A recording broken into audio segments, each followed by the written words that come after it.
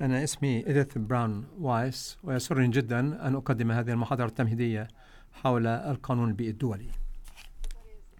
ما هو القانون البيئي الدولي؟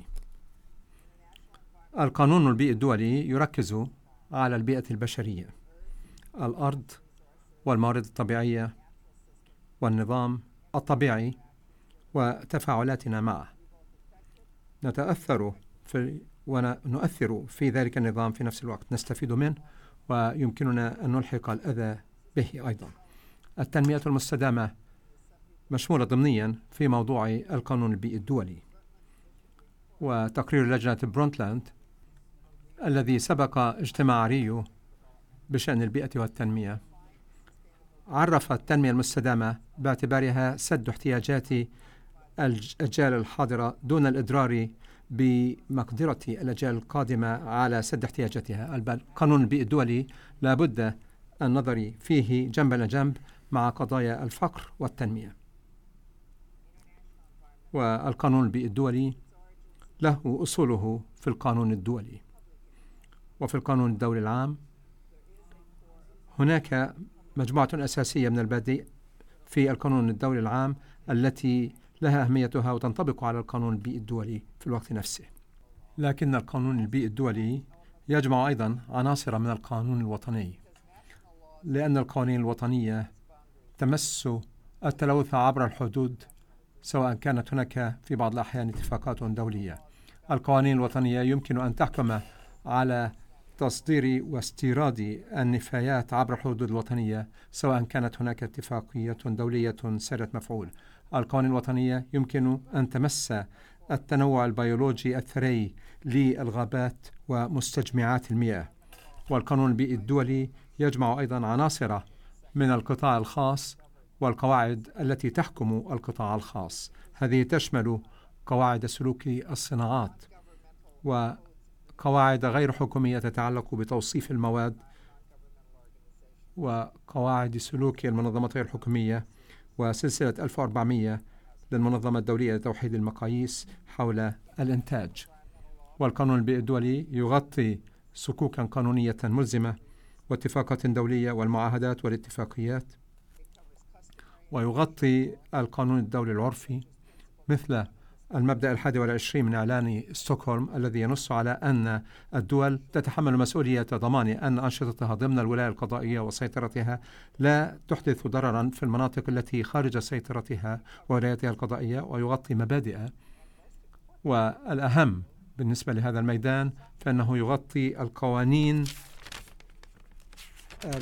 المرنة أو الصكوك القانونية غير الملزمة. هذه الصكوك مهمة بالنسبة للقانون البيئي الدولي، لأن الموضوع وفهمنا له يتغير بشكل متكرر، والقوانين والصكوك المرنة هي وسائل لمعالجة هذه التغييرات في إطار هذه التطورات على وجه السرعة.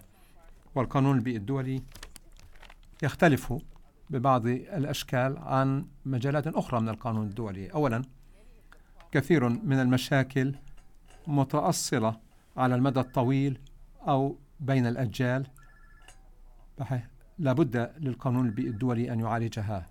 وثانيا، فهمنا العلمي للبيئة أمر أساسي بالنسبة للترتيبات القانونية التي طورت من أجل معالجة المشاكل المعنى هنا. لكن فهمنا العلمي للبيئة وعلاقتنا مع يتغير باستمرار.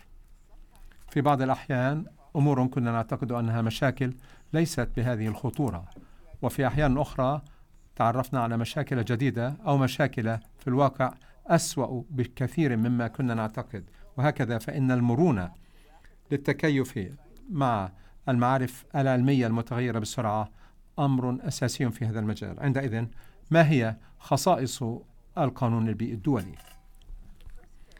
الخاصية الأولى هي أنه مجال جديد نسبيا، بالتأكيد له أصول قديمة، لكن المجال هذا برز فقط منذ عام 1970، وعلى وجه الخصوص منذ عام 1972 حيث عقد مؤتمر ستوكهولم حول البيئة البشرية. هذا له آثار هامة، أي أنه مجال يتطور بسرعة. بحيث أن هناك الكثير من التغييرات التي تحدث وتبرم العديد من الاتفاقيات. ثانيا، هناك الكثير من الاتفاقيات وكثير من الصكوك القانونية في مجال القانون البيئي الدولي. هناك الآن ما يربو على 1200 صك قانوني دولي، وهي إما مهتمة بشكل كامل بالبيئة أو أن فيها حكما أو أكثر تتعلق بالبيئة. لكن خلافا للمجال التجاري، لا يوجد هناك جسم شامل للقانون البيئي الدولي. لا يوجد اتفاق واحد بعينه مثل منظمة التجارة العالمية بقواعدها التي تحكم الميدان. بدلا من ذلك، الصكوك القانونية مبعثرة وأنشئت لمعالجة مشاكل متباينة عند نشوئها. هناك اتفاقات منفصلة، وغالبا ما تكون لدى منظمات دولية منفصلة لها أمانات منفصلة، وفي بعض الأحيان آليات تمويل منفصلة ومتطلبات منفصلة تتعلق بالإدارة العليا لها. وتطور القواعد العرفية للقانون الدولي ما زالت في مراحلها البدائية. خاصية ثالثة هي أنه لا توجد منظمة واحدة بعينها كل القانون البيئي الدولي موجود لديها. برنامج الأمم المتحدة للبيئة الذي أنشئ بعد مؤتمر ستوكهولم في عام 1972 بشأن البيئة البشرية هو منظمة دولية هامة، لكنه حتى الآن لا توجد له حتى مركز منظمات أخرى مثل منظمة الصحة العالمية ومنظمة الأغذية والزراعة ومنظمة الأرصاد الجوية العالمية. خاصية أخرى هي أنه توجد أطراف عديدة فاعلة في القانون البيئي الدولي. هذه هي الدول التي لها دور مركزي، وكذلك مؤسسات دولية، وليس فقط برنامج الأمم المتحدة للبيئة، وإنما المنظمة الدولية للملاحة البحرية ومنظمة الأغذية والزراعة والمنظمة العالمية للأرصاد الجوية ولمراقبة تبغ منظمة الصحة العالمية وكثير من المنظمات الأخرى. والمنظمات غير الحكومية، سواء المنظمات غير الحكومية الدولية والمنظمات غير الحكومية الوطنية هي الأخرى أهمية، بالإضافة إلى المنظمات غير الحكومية المحلية. والشركات هامة، وخاصة الشركات متعددة الجنسية. الوحدات الفرعية لإدارة البلدان، الأقاليم والمقرضون والولايات ضمن الدول كلها مهمة، والأفراد يقومون بدور هام في صياغة وتنفيذ القانون البيئي الدولي. خاصية أخرى تتعلق بالثقافة المرتبطة بالقانون البيئي الدولي. البيئة هي شيء يهم الجميع، كلنا لنا علاقة بالبيئة، وهكذا فإن الثقافة هي ثقافة مفتوحة، فهي تعزز الشفافية وتمس المواطنين والناس، إما كمشاركين في صنع القرار أو في تنفيذ هذه القرارات. وهذا يختلف عن مجال التجارة الذي له ثقافة مغلقة أكثر من البيئة. في البيئة أنت تعمل في مجال واضح للجميع يمكن أن يطلع عليه. خاصية أخرى هي مشكلة المشاعات، المناطق التي يشارك فيها الجميع، وهذا عنصر أساسي في القانون البيئي الدولي. أمثلة تشمل طبقة الأوزون المرتفعة التي كلنا نتقاسمها ونتأثر بها، والمناخ والمحيطات وما إلى ذلك. هذا له آثار هامة على الترتيبات القانونية لمعالجة قضايا المشاعات، وهذا يعني أن التنسيق والتعاون بين كل الأطراف المعنية قد يكون لازما. أولا، قد يكون لازما لمنع ملاذات التلوث. ملاذات التلوث يمكن أن تأتي على آثار كل شيء اتفق عليه الجميع للقيام به، وعكس ذلك هو كيف يمكن تفادي مشكلة المنتفعين مجانا، حيث يتقاسم الجميع المنافع لكن البعض يدفع التكاليف. وهاتان المسألتان وهما تفادي ملاذات التلوث التي تؤثر على آثار الاتفاقات وتفادي مشكلة المنتفعين مجانا هما من بين القضايا الأساسية في القانون البيئي الدولي. هاتان مسألتان مركزيتان، لأن القانون الدولي والقانون البيئة غالبا ما يتناولان مشاكل المشاعات. في القانون البيئي الدولي مشكلة أساسية برزت هي تنفيذ الاتفاقات التي تم التفاوض عليها والامتثال لهذه الاتفاقات.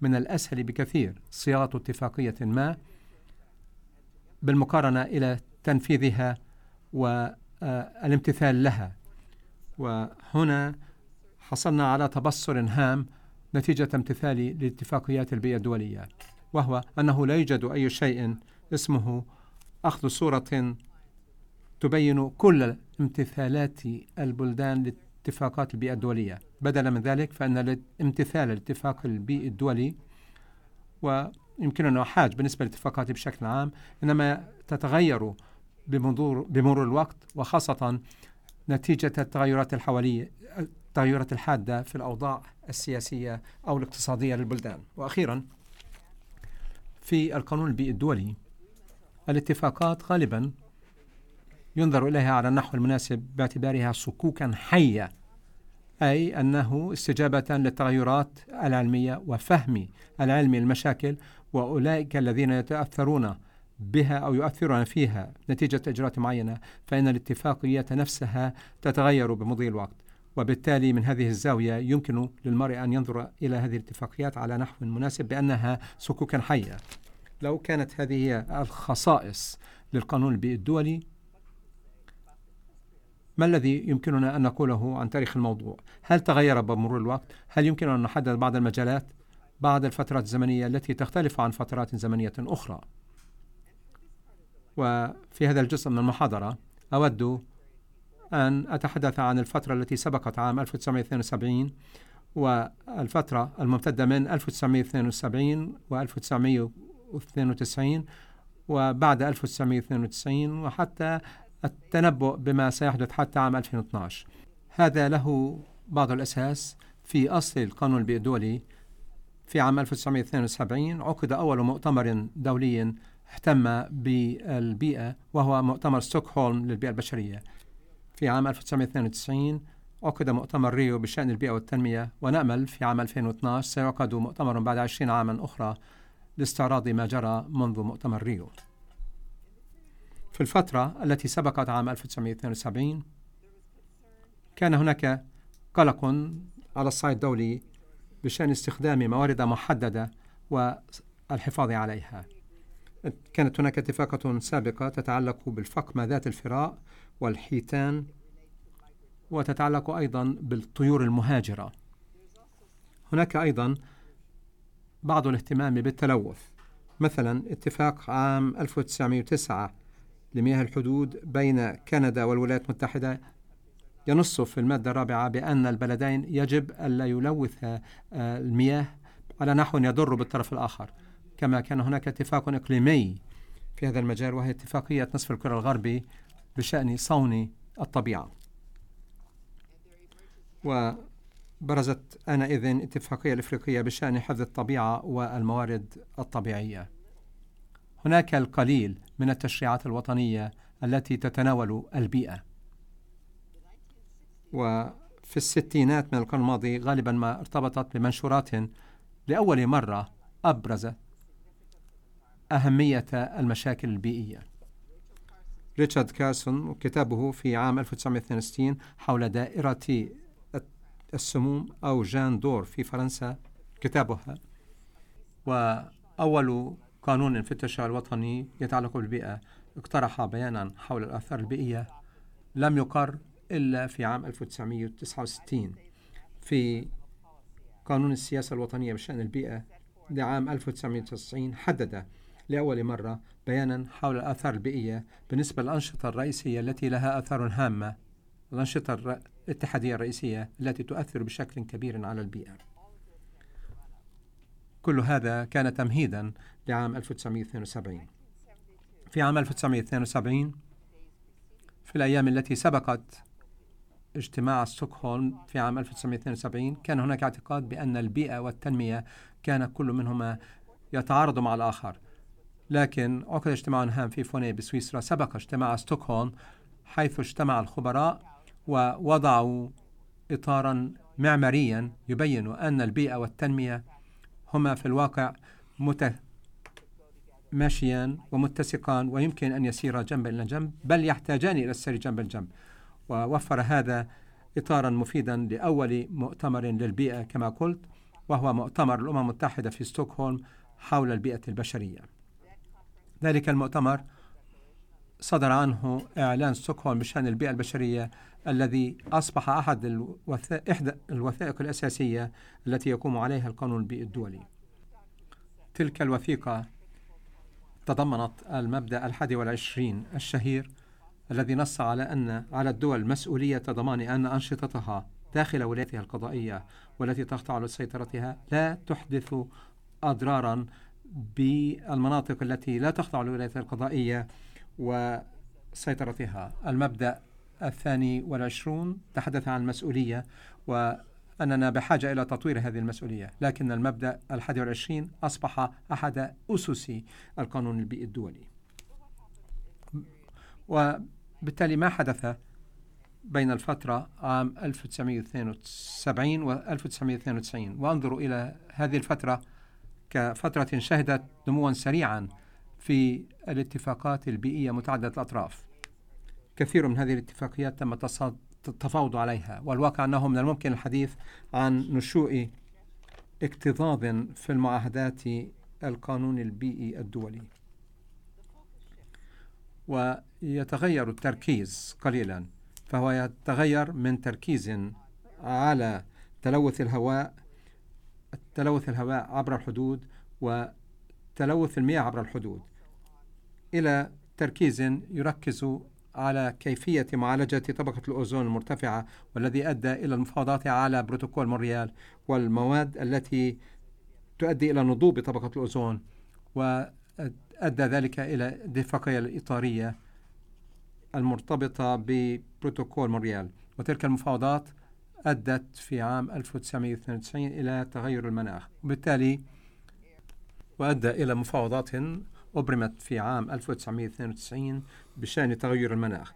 بالتالي فإن التلوث توسع من التركيز ببساطة على تلوث الهواء والماء ليصبح قضية عالمية تشمل أيضا الأوزون والمناخ، وتسعى أيضا ليشمل ملوثات محددة أخرى، الملوثات السامة والمعادن الثقيلة والملوثات العضوية الدائمة. وضمن المجال الأخضر أي صون الموارد الطبيعية، تحول التركيز أيضا من تركيز انصب فقط على أنواع بعينها، الفقم ذات الفراء والحيتان والطيور المهاجرة، وفي حالة الاتفاقية المتعلقة بالتجارة بالأنواع المعرضة للانقراض والتي أبرمت حوالي مؤتمر عام 1972 في ستوكهولم، تحول من ذلك التركيز على أنواع محددة إلى تركيز ينظر في التنوع البيولوجي في النظام البيئي. وهكذا حصلنا على المفاوضات بشأن اتفاقية التنوع البيولوجي التي أبرمت في وقت انعقاد مؤتمر ريو في عام 1992، وحصلنا على مفاوضات في رابطة جنوب الشرق آسيا آسيان شأن اتفاقية إقليمية تتناول التنوع البيولوجي وصون الموارد الطبيعية. خلال الفترة ذاتها شهدنا بروز أيضا اهتماما بالمحيطات ومشاكل تلويث المحيطات، سواء من مصادر من اليابسة أو إغراق النفايات من السفن أو من مصادر من السفن. بعد اتفاق إنشاء برنامج البيئة في عام 1972 وتحت رعاية برنامج الأمم المتحدة البيئة هذا، ونقطة هامة عالجت بها اتفاقات البحار الإقليمية، وهي أنه عندما تنضم إلى اتفاقية للبحار الإقليمية على الأقل يجب أن تنضم إلى إحدى البروتوكولات المرفقة بتلك الاتفاقيات المتعلقة بالبحار الإقليمية. ذلك الجانب بالطبع اختفى عندما تناولت اتفاقية فيينا لحماية طبقة الأوزون، عندما كان بإمكان الدول أن تنضم إلى تلك الاتفاقية قبل أن تنضم إلى اتفاق مونريال وبروتوكولها. وهناك الاتفاقات المتعلقة بإغراق النفايات واتفاقية قانون البحار التي تم التفاوض عليها، وهذه فيها أحكام هامة تتناول تلويث المحيطات. وإحدى المشاكل التي شهدتها الفترة 1972 إلى 1992 وصفتها من قبل ما يمكن أن يوصف بأنه اكتظاظ المعاهدات. السبب في هذا هو أن الاتفاقات غالبا ما لها أمانات منفصلة، أحكام منفصلة للمساءلة تجاه الإدارة العليا، وأحكام منفصلة للتمويل. من ناحية هذا تطور جيد جدا، لأن هذا يعني أن كل هذه الأحكام ستكون مستجيبة تماما لاحتياجات الأطراف التي تنضم إلى البروتوكولات واحتياجاتها. لكن هناك مشاكل أخرى تتعلق بالتنسيق فيما بينها وعدم الكفاية بالنسبة للموارد اللازمة لتنفيذ تلك الاتفاقات. وأصبحت هذه مشكلة واضحة على المستوى الوطني عندما كانت البلدان ضائقة بسبب نقص الموارد والبشرية والمالية لتنفيذ تلك الاحتمالات. وبالتالي تحت رعاية برنامج الأمم المتحدة للبيئة عقدت عدة اجتماعات في محاولة لتحقيق التناسق ما أمكن ولمعرفة ما إذا كانت بعض هذه الأحكام المنفصلة يمكن أن تدمج وتدار معا. وأسفر هذا عن أن اتفاقية تغير المناخ واتفاقية التنوع البيولوجي وأنشئ مرفق البيئة العالمي وعين باعتباره وكالة التمويل وليس آلية تمويل منفصلة. أخيرا في الفترة بين 1972 و 1992 كان هناك نشوء كبير للمجتمع المدني. كانت هناك أطراف أصبحت نشطة في القضايا البيئية الدولية، وكانوا غالبا ما يحضرون المفاوضات على الاتفاقية البيئية الدولية. بعدئذ ما الذي حدث في الفترة الممتدة من عام 1992 وما سيحدث حتى عام 2012؟ في عام 1992 عقد مؤتمر ريو دي جانيرو حول البيئة والتنمية، حيث أن البلدان لأول مرة أكدت بالفعل أن التنمية المستدامة هي ما يلزم. وتبع ذلك بعد 10 سنوات قمة جوهانسبرغ في جنوب إفريقيا، القمة العالمية بشأن التنمية المستدامة التي وضعت خطة عمل وأهداف الألفية التنمية وعلاقات الشراكة بين القطاعين العام والخاص. لكن ما الذي حدث في القانون البيئي الدولي خلال هذه الفترة الفاصلة بين 1992 وما وصلنا إليه الآن، حيث نطلع إلى عام 2012؟ إحدى أهم التطورات هو ما أصفه انتشار القانون البيئي الدولي ليشمل مجالات أخرى. يمكن أن يصفه المرء أيضا الارتباط مع مجالات أخرى للقانون الدولي. ثلاثة مجالات تبين هذا. أولا، الصلة بين القانون البيئي الدولي وقانون التجارة. والواقع أنه يمكن المرء أن يقول كيف يمكن التوفيق بين القانون البيئي الدولي والقانون التجاري الدولي.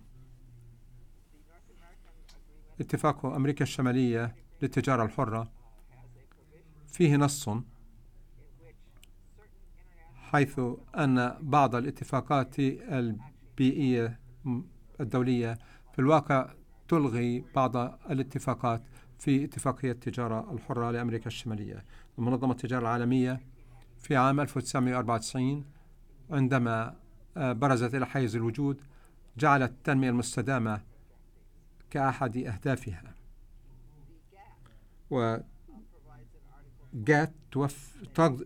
تنص في المادة 20 على أنه لو وجد المرء انتهاكا لبعض الأحكام السابقة من الاتفاق العام للتجارة والتعريفات، عندئذ سيكون هناك استثناء في المادة 20 لو جاء في إطار المادة 20 باء أو 20 زين وتماشى مع لغة المقدمة. الأهم بالنسبة لأغراضنا أنه كان هناك عدة منازعات سوتها منظمة التجارة العالمية تتعلق بالقضايا البيئية. هذه تتراوح بين مسألة إعادة تشكيل البنزين والمسائل التي كانت موجودة قبل وجود جات بالنسبة لصيد التونة والدرافيل، وقضية الجمبري التي انطوت على تشريعات وطنية تحكمت في طريقة صيد الجمبري في محاولة لحماية السلاحف المعرضة للانقراض وما ارتبط بذلك وما شكل قانونا للتجارة، ثم مسألة الهرمونات، ثم مسائل تتعلق بتنظيم التبغ، ومسائل تتعلق بإطارات السيارات التي جددت طبقتها الخارجية والكائنات المحورة وراثيا. ثم لدينا صلة بين القانون البيئي الدولي وقانون الاستثمارات، قانون الاستثمارات الأجنبية. بعض المسائل التي برزت على المركز الدولي لتسوية منازعات الاستثمار تناولت قضايا البيئة. كما أن لدينا أوجه صلة مع حقوق الإنسان. في عام 1994 أنشأت الأمم المتحدة فريق خبراء للنظر فيما إذا كان هناك بعد لحقوق الإنسان في البيئة، وحاولت أن تبين ذلك الحق في البيئة. والواقع أن الفريق أنشئ قبل عام 1994، لكن مقرر ذلك الفريق أعد التقرير في عام 1994 وإعلانه بشأن الحق الإنساني في البيئة، ومرة أخرى في وقت لاحق عقدت الأمم المتحدة فريقا لمعالجة هذه المسألة. ثم هناك جار أيضا تحت رعاية الأمم المتحدة دراسة للحق في المياه كجزء من تعريف العهد الدولي للحقوق الاقتصادية والاجتماعية والثقافية. إضافة لذلك، خلال هذه الفترة شهدنا بشكل متزايد عددا من الدول في دساتيرها الوطنية تقر أحكاما تتعلق بالبيئة، بما فيها أحكام تتعلق بالحق في وجود بيئة سليمة. بالتالي أول تطور بين 1992 و2012 كان الصلة بين القانون البيئي الدولي مع مجالات أخرى من مجالات القانون. تطور رئيسي هام ثان هو في مجال التنمية نفسه وأنشطة المصارف الإنمائية متعددة الأطراف والدور الذي قامت به في مشاريع وبرامج التنمية. البنك الدولي ومصارف التنمية الإقليمية ومصرف التنمية الإفريقي ومصرف التنمية الآسيوي ومصرف التنمية المشترك بين الدول الأمريكية والمصرف الأوروبي لإعادة الإعمار والتنمية، كلها أقرت أحكاما تتعلق بالبيئة بما فيها تقييم الآثار البيئية. والبنك الدولي لديه أيضا أحكام تتعلق بالغابات والحياة البرية وثقافة السكان الأصليين، وبالطبع بالنسبة للقضايا الاجتماعية أيضا. ثالثا، في هذه الفترة القطاع الخاص بدأ يعالج قضايا البيئة بطريقة بارزة وعامة. في مؤتمر ريو عقد مائدة مستديرة لرجال الأعمال، لكن كانت هذه فكرة أصيلة تماما. وبعد 10 سنوات عندما عقد مؤتمر جوهانسبرغ كانت هناك علاقات شراكة بين القطاع العام والخاص، لكن القطاع الخاص لديه مبادرات مثل المنظمة الدولية لتوحيد المقاييس سلسلة 1400، التي هي سلسلة من الخطوات التي تتخذها الشركات لجعل منتجاتها خضراء. ثم هناك جهود خاصة لتوصيف منتجات الغابات أو مصائد الأسماك وإدارة الغابات. ثم هناك جهود من جانب الأطراف التي لها مصلحة لمساءلة الشركات وقواعد سلوك بالنسبة لهذه الشركات. رابعا، أعتقد أنه كان هناك تحول هام منذ عام 1992 في الموازنة بين التفاوض على اتفاقات جديدة والتركيز على التنفيذ والامتثال لها. ويبدو أنه بين 1972 و 1992 كان التركيز على التفاوض على اتفاقات جديدة. الآن أصبح التركيز على كيفية تنفيذ تلك الاتفاقات وكيف يمكن أن ييسر الأمر أمام البلدان للامتثال لها، خاصة البلدان التي تفتقر للقدرات للامتثال لها. وفي الفترة منذ 1992 برز أيضا آليات السوق لتعزيز الامتثال على المستوى الوطني، ولا سيما فيما يتصل بالتحكم في الكيماويات التي تؤثر على طبقة الأوزون وتؤثر في تغير المناخ. ما زال في هذه الفترة تركيز على إبقاء الاتفاقات الدولية مواكبة لآخر التطورات من خلال إضافة بروتوكولات وإدخال تعديلات على التخلي عن المواد الكيميائية ومرفقات تضاف إلى الاتفاقات القائمة، أو التفاوض على اتفاقات على المستوى الإقليمي لتتمة اتفاقات أوسع. وكان هناك أيضا نمو في القوانين المرنة لمعالجة القضايا الجديدة الناشئة. وأخيرا خلال هذه الفترة تغير المناخ برز إلى المقدمة، وأقترح أنه برز كأحد التحديات الرئيسية لمؤتمر 2012 ومستقبل بعد إذن. تغير المناخ يؤثر على جميع جوانب الاقتصاد ويمس جميع البلدان، ويتعلق بالعلم ويتعلق بالقضايا الاجتماعية والثقافية. وما يعني هو أن القانون البيئي الدولي يصبح في الواقع شاملا لقضية أوسع. والقضية الثانية في عام 2012 وتبرز بشكل كبير هي مسألة المساواة. لدينا 8 إلى 10 بلايين إنسان لا يمكنهم أن يعيشوا في فقر، ولا ينبغي لهم أن يعيشوا في حالة فقر. 2 بليون من بني الإنسان يعيشون على أقل من $2 في اليوم الواحد. هذا يتعلق بما نستخدمه وكيف نستخدمه وكيف نعتني به. ومسألة المساواة في توزيع الموارد بين سكان العالم الآن، ومسألة مساواة في من يصل والمقدرة على الاستهلاك ومن يتحمل عبء التخلص من النفايات وتدمير الموارد الطبيعية. أعتقد أن كل هذه مسائل أساسية ستكون في مؤتمر عام 2012. التنمية المستدامة هي في أهمها تخدم مصالح المجتمعات الفقيرة، ولو أنها تخدم مصالح كل سكان العالم ومجتمعاتهم. ما الذي يمكننا أن نقوله عما تعلمناه عندما نصل إلى عام 2012؟ ما الذي تعلمناه في إطار القانون البيئي الدولي؟ ويمكن أن يصل المرء إلى عدة تبصرات. أولها أن القانون البيئي الدولي لابد أن يعالج نظما. أمثلة على ذلك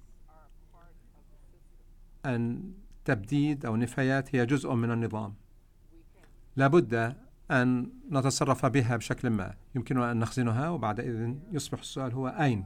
في الهواء، في المياه، في الأرض أو تحت الأرض. يمكننا أن نعيد تدويرها أو نعيد استخدامها، لكن يجب أن نتقبل حقيقة أنها جزء عادي من النظام.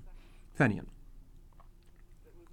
يجب أن نعالج النظم الإيكولوجية، لأنه ما يحدث لعنصر في ذلك النظام يؤثر على بقية العناصر المكونة له، سواء كان هذا طبقات الأسماك كل منها يعتمد على الآخر، أو إذا كان التلوث الذي يؤدي إلى المطر الحمضي الذي يؤدي إلى تدمير الغابات، أو تدمير الغابات الذي يؤدي إلى تراكم الترسبات في السدود ويقصر من عمرها، وما إذا كان هذا العلاقة بين الوقود الحيوي والمناخ.